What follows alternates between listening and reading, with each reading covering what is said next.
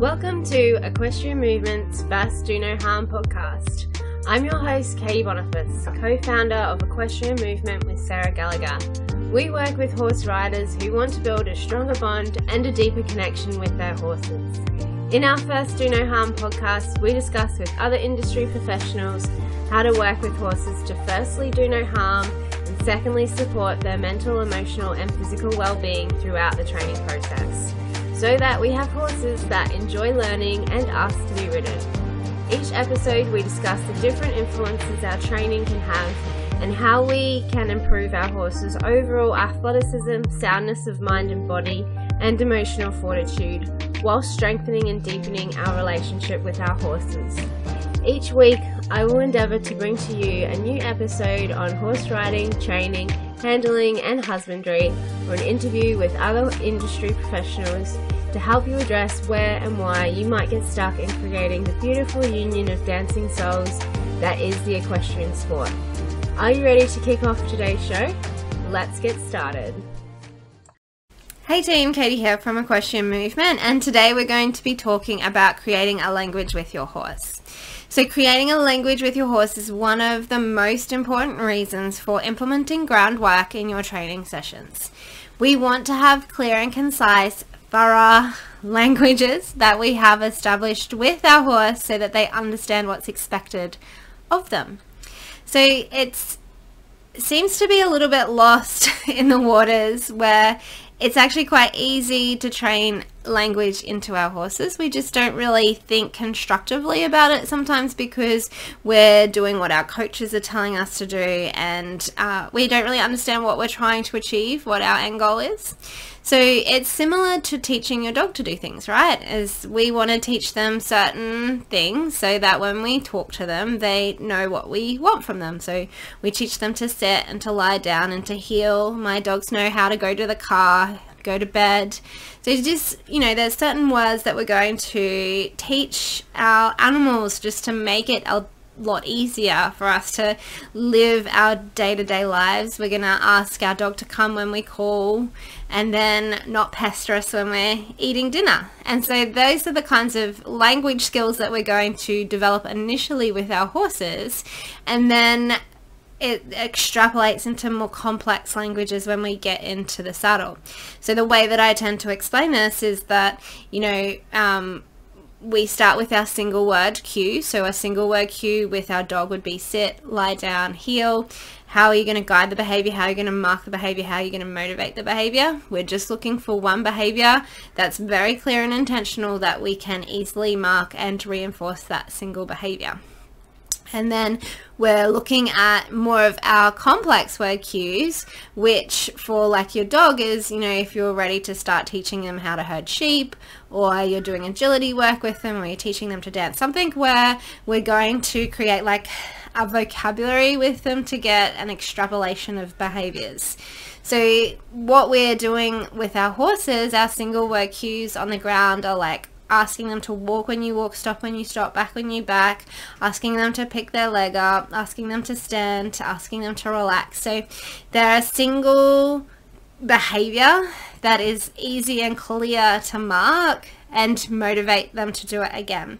Whereas our complex word cues are what we tend to see once we get into the saddle, like stop, go and turn are our simple word cues because we can just do the one thing and mark it. But if we're looking at balance cues, so half halts, bend, turning like on a circle with balance, leg yields, where we're implementing more than one like physical touch cue to them to try and explain a new word, then that's what we're looking at as our complex word cues, where they have to be very understanding in how to figure it out in the first place.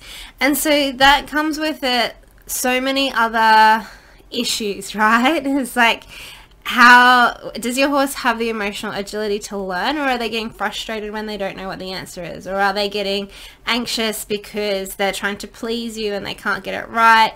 Are they anticipating the ask and they're getting anxious? They're trying to give you the ask before you ask it of them.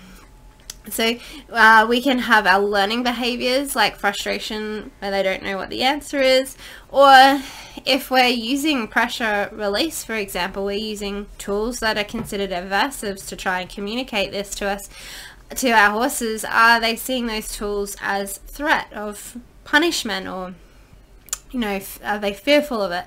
So example of that would be, if you got your dog from a rescue and it had been neglected and malnourished, a way of training negative reinforcement into a dog to ask it to sit would be to put your hand on its butt and push the butt onto the ground and then take your hand away when it sat.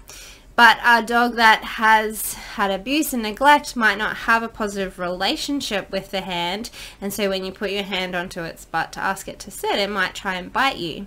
So we want to be really clear when we're creating this language, and we want to be really intentional about how we're going to structure it in, but we want to have the forethought of where we're actually going with this language as well. So another example of that is something that I have done with my horse, is that I started teaching him the Spanish walk by asking him to target the whip with his leg. And then I changed my mind and decided that I wanted him to back off the whip instead.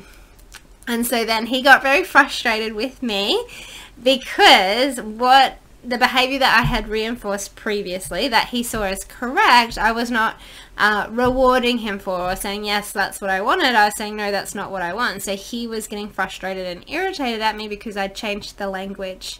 And so while it is possible to do this, because we're not, always aware of the situations that are going to come up that we need to have language for, we do still need to try to do it not very often, because otherwise our horses start to lose faith and confidence in us, because what we said was right one day we're saying is wrong another day. And so we want to get really clear and intentional with our horses about what that language is and what it looks like, so that we can layer those words on top of each other to get into our higher level movements. Like when we send our kids to school, we're not expecting them to just be able to construct stories and write the whole stories by hand. They have to learn the alphabet first, and then they have to learn to put the alphabet into words and spell words, and then they have to put the words into sentences and understand what adjectives and nouns and verbs are, and then the sentences become paragraphs, and then they can write a story, and then they have to practice writing stories as well. And so this is quite often what we expect of our horses, is we hop on and we're riding them and we're expecting them to do a half halt and they rear, and we're like, oh, I've got a naughty horse. But if you think about like doing a half halt and you put your legs and your hands on at the same time, which one should your horse listen to?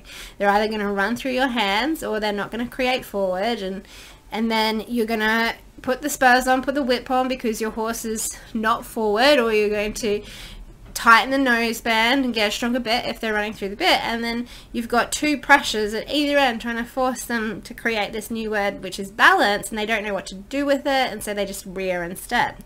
So you really want to be intentional about this language that you're creating with your horse, because without it they don't know what the answer is. And so then we create this internal state of confusion. Depending on your horse's personality, they might start to withdraw and internalize, and then that you're not recognizing that, like they might just be doing it because they think it's the right answer but they don't actually know what the answer is, or they might start getting more anxious because they're people pleasers and they're just trying to keep you happy, or they might start getting super stubborn and resisting to move. These are our different personality types and how they interact with that learning process.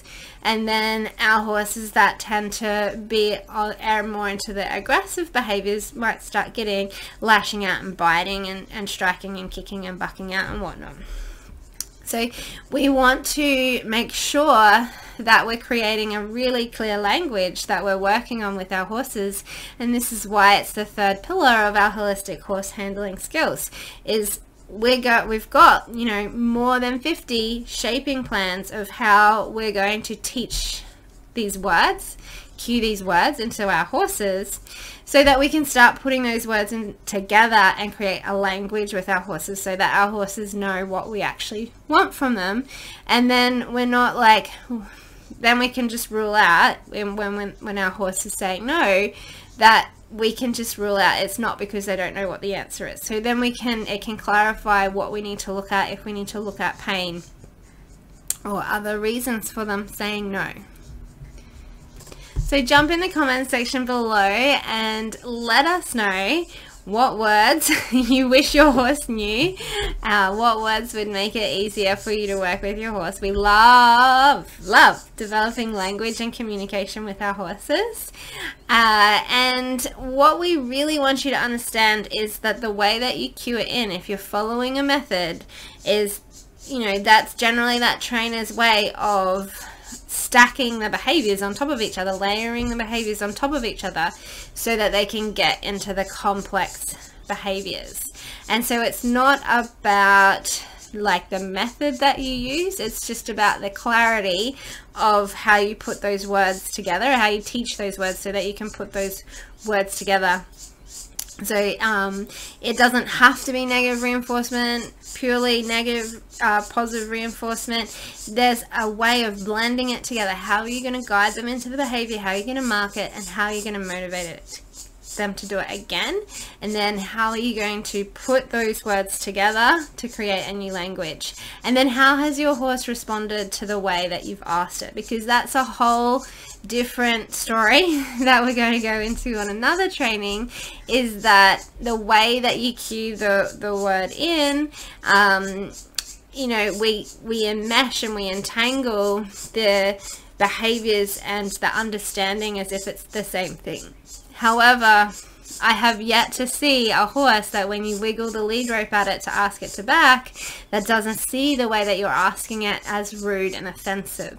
So the way that we present the ask to them is also really important for how we're going to shape this language out, because also what we're doing on the ground then has to be transferable to get that language happening in the saddle. So that's it from me for today, and until next time, happy trails. If you're loving what you're listening to on the podcast, you might be starting to recognize that trying to control your horse through submission-based training is the worst way to ask your horse to look after you. If you're working with or riding horses, you know how unpredictable and sometimes scary they can be. Unfortunately, most struggling horse riders make the mistake of thinking they can physically control their 400+ kilo fur babies by moving their feet or spooking them into responding with flags and join up. Without giving your horse a reason to care about you and look after you, you will most likely end up with a horse that is disconnected at best, shut down or explosive at worst, because they can't communicate their needs with you, especially if you are already scared, worried or nervous handling your horse. That's why we've created our new free online training experience, Building a Connection with Your Horse. This is how I've gone about creating safe horses for beginners, no matter the breed or previous handling experiences. If you want to learn the secret sauce behind developing safe horses that care about you and look after you without trauma-triggering training methods, register for our new training today at www.equestrianmovement.com/connection. And I will uncover the 3 big mistakes you might be making if you're trying to build a relationship with your horse, and how you can start building your horse's trust and confidence in you as a leader worth following.